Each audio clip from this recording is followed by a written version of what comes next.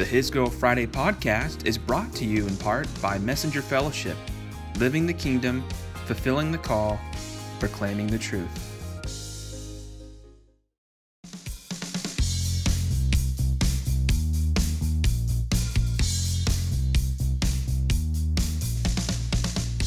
What is good, y'all? Happy hump day. I guess it's the second Wednesday in August, as this month continues to roll along. Typically, I cut my podcasts on the weekends. However, this is a special bonus round, and so I wanted to put it on wax while it was fresh in my mind. Did not anticipate doing this pod when the day begun, but as you know, the past 24 hours have unfolded, it turns out that I've come into greater awareness on a key word that's going to be the foundation of our discussion tonight. But to aid me in the delivery, I will need to proceed chronologically, starting with the events that happened yesterday morning. So, I've been having muffler problems. I know it seems random, but my car has been sick as of late, so I had to take it into the shop before heading to work. And when this happens, basically my wife will load up the kids and we'll all take the trip down I-40 from White Bluff to downtown Nashville where I work. So the whole family is with me in the car, and I'm riding the passenger seat. I'm in my Bible app, and I pull up the verse of the day, which is Philippians 4:4. Rejoice in the Lord always. Again, I will say rejoice. However, it's the verse after that really caught my eye. I think for most of us, remember Philippians 4:4, and remember Philippians 6-7, do not be anxious about anything, but in everything by prayer and supplication with thanksgiving, let your requests be made known to God, and the peace of God, which surpasses all understanding, will guard your hearts and minds in Christ Jesus. I remember memorizing those last two verses in third grade, and they're still some of my favorite scriptures in the entire Bible. But verse 5 is very underrated in my opinion. Let your reasonableness be known to everyone. The Lord is at hand. That's coming from the English Standard Version. Let your reasonableness or gentleness, which you find in the NIV, graciousness in the Holcomb Christian Standard Version, or even considerate in the New Living Translation. That third word in verse 5 has a lot of different interpretations, meanings, and so I just had to drill down on that, just see what other translations had to say. Here's what Philippians 4:4-7, how it reads in the Message translation. Celebrate God all day, every day. Revel in Him. Make it as clear as you can to all you meet that you're on their side, working with them and not against them. Help them see that the Master is about to arrive. He could show up any minute. Don't fret or worry. Instead of worrying, pray. Let petitions and praises shape your worries into prayers, letting God know your concerns. Before you know it, a sense of God's wholeness, everything coming together for good, will come and settle you down. It's wonderful what happens when Christ displaces worries at the center of your life. From there, I went into the Amplified. Rejoice in the Lord always. Delight. Take pleasure in Him. Again, I will say rejoice. Let your gentle spirit, your graciousness, unselfishness, mercy, tolerance, and patience. It's like it's taking all the translations and stirring them up in a pot. Be known to all people. The Lord is near. Do not be anxious or worried about anything, but in everything, present your request known to God. All right, so that's the Amplified. Last but not least, I come to the American Standard Version. And for most of you who have a Bible reading app, chances are it's YouVersion. I switch over to the American Standard Version, and this is how it reads. I'll just read the first two verses. Rejoice in the Lord always. Again, I will say rejoice. Let your forbearance be known unto all men. The Lord is at hand.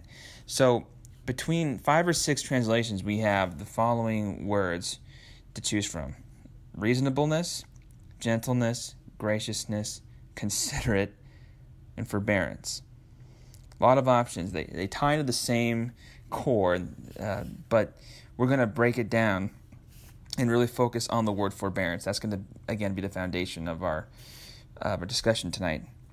There's other mentions of forbearance in the Word. There's a reference in Jeremiah 15:15. There's a couple in Romans 2:4, 3:25. Hebrews has one in chapters 3, verse 9. I'll let you guys look that up. Essentially, we're going to take a SOAP Bible study approach the rest of the week here, asking the question, or rather through the question, what does the Bible say about forbearance, and what's the application to our everyday life? So forbearance, we actually see this word used more in the King James Version. There's two general meanings. One is to delay repayment of a debt. The other refers to a godly character trait, an attribute of God's nature. To forbear is to hold back something and involves two key fruits of the Spirit, patience and self-control. Colossians 3:12-13 puts this on display when it says, "Put on therefore as the elect of God, holy and beloved, bowels of mercies, kindness, humbleness of mind, meekness, long-suffering, forbearing one another, and forgiving one another."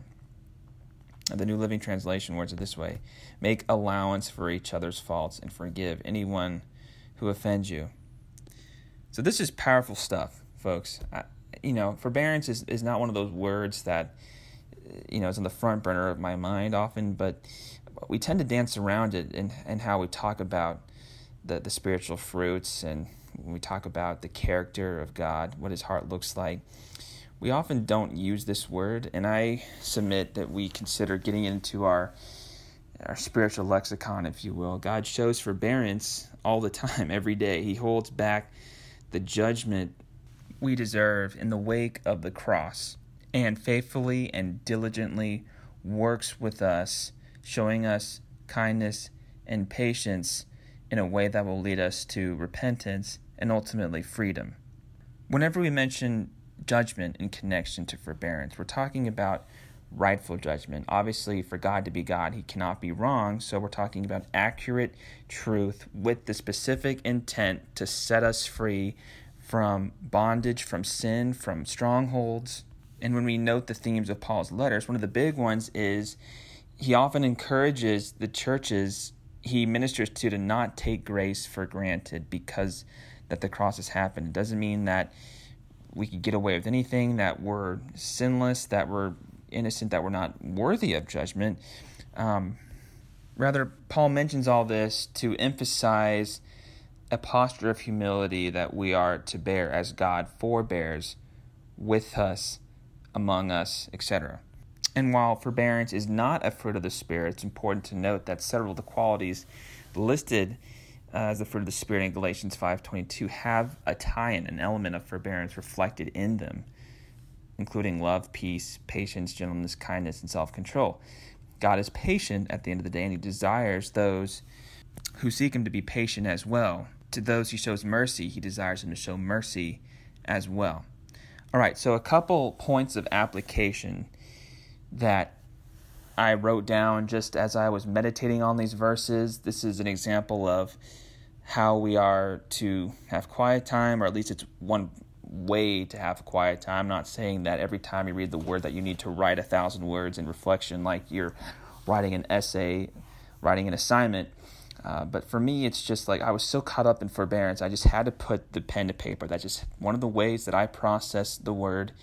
And as I wrote, I just felt the Spirit ministering to my heart and illuminating my mind in certain ways, leading to me to some revelations that I wouldn't have gotten if I hadn't decided to open up my word. This day really has been an exciting one. It just shows you how if we're just intentional to just pursue God through his word, he'll be faithful to direct us, to guide us. We may not have some divine awakening every moment, every day that we're in the word, but every now and then he'll just highlight a phrase or a word, and he'll just be like, go after it. And that is what this podcast is about. So my first point of application goes like this. We live in a world where much comes down to bandwidth and margin. Whether in business, finance, law, or real estate, we tend to think of forbearance as a negative term, given it implies the inevitability of a negative outcome, a turning over the keys, if you will. And I think for many of us, this results in seeing forbearance as a surrender of control, as opposed to a surrender of immediate judgment, which we just talked about. And the conviction in my heart regarding this, we talk about making room for Jesus often. Prepare him room is a popular phrase in worship circles. But often we don't emphasize making room for forgiveness. Forbearance, while a present action, invests in the future and says, when someone wrongs me, when someone offends me, I'm going to be ready. Not for retaliation, not for revenge or manipulation, but for patient grace, for meekness as the model of humility. Hence why forbearance is really an extension of 1 Peter 3:15, one of my favorite non-Paul letters. Always be prepared to give an answer to everyone who asks you to give the reason for the hope that you have. But do this with gentleness and respect. We forget that last sentence sometimes when we're quoting 1 Peter 3:15. Forbearance has been said to be an honorary fruit of the Spirit. But the more I think about it, the more I can't help but think forbearance is a fruit basket of the Spirit. Again, because it ties into all the fruits. All right, second point of application. An oft repeated command in Scripture is wait on the Lord. See this in the Psalms, Proverbs, Isaiah, 1 Corinthians, really scattered all over the place. Even when we do case studies with the spiritual giants of the Old Testament and the Pentateuch, it could be said, and I really stand on this, it could be said that God requires us to wait upon him in order to help us develop forbearance. When we've learned to wait upon the Lord, we find it easier to forbear with our brothers and sisters.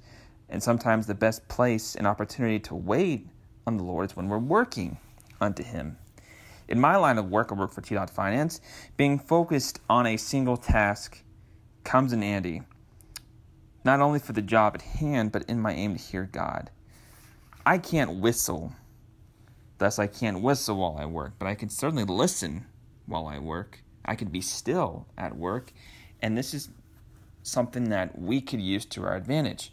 Accordingly,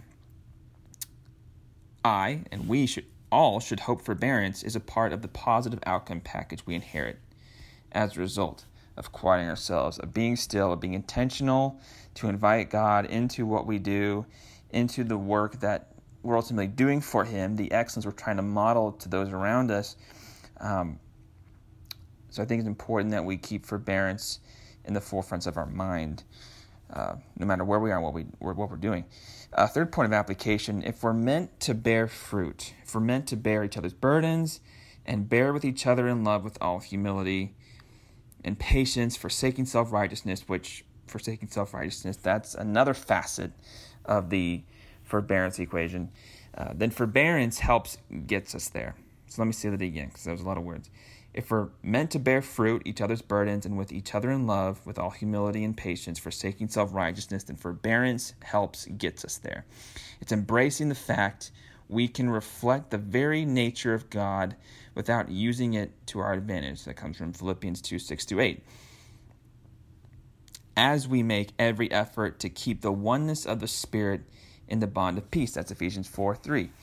It's a remarkable, talking about forbearance. Forbearance is a remarkable and versatile tool in our spiritual arsenal as it reverses the legal IOU mentality and flips it on its head in favor of die to self IOU reality, the kind that says I owe you nothing more than what God shows me every day. My last point of application. Unfortunately, for many of us, it's easy to conditionalize forbearance among those we're comfortable with. We compartmentalize and ration as we please, as we see fit. And I'm sure many of us have seen this demonstrated in secular settings, in the workplace, in our fields, and beyond. And part of this ties to the obvious. Not all are saved. Not all are following the Lord or aiming to be like him. So we can't expect to be on the receiving end of who we're trying to emulate. At the same time, we can't give up in being the change we crave. Specifically, with respect to forbearance, being an agent of unbiased unity. You're probably wondering what I mean by that. Well, when we zoom out and look at Philippians 4 as a whole, note how Paul structures the chapter. Before he talks about how to think and act purely, verses 8 through 9, how he's learned to be content in all things, how we can do all things through Christ who strengthens us, that's verses 10 through 13, he first talks about being united. Essentially what he's doing, he's taking vacuum out of the equation. Forbearance isn't an exclusive right or privilege, but it's part of a corporate calling that goes beyond the bandwidths and margins we so often quantify or want to quantify. Forbearance is not an individual principle, but something that ties together. You can't have forbearance by yourself. It has to connect to someone else, which means that unity is imperative. It's essential. It's vital when it comes to exercising forbearance. Accordingly, if we truly want to lead a full life, we must be open to full kindness, as is part of how God leads us to repentance. And shouldn't we ultimately want this for everyone?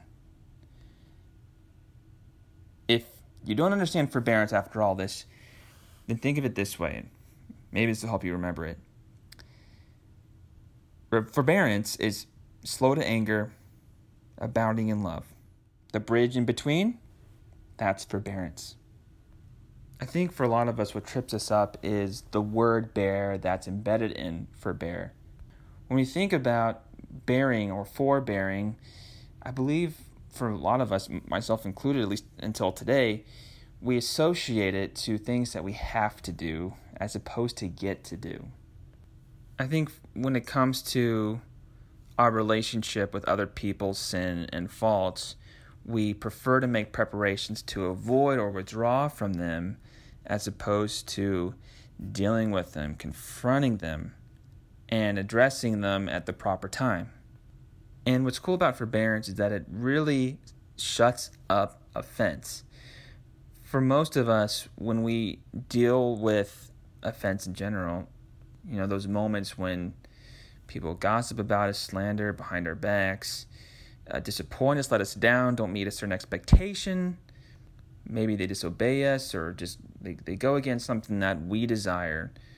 Far too often, we let offense creep in the immediate, and then we ultimately turn around and we forgive the person because we know that's what God wants us to do. We want to be like Jesus. I can't honor this grudge. I can't go to bed angry. I can't let the sun set on my anger.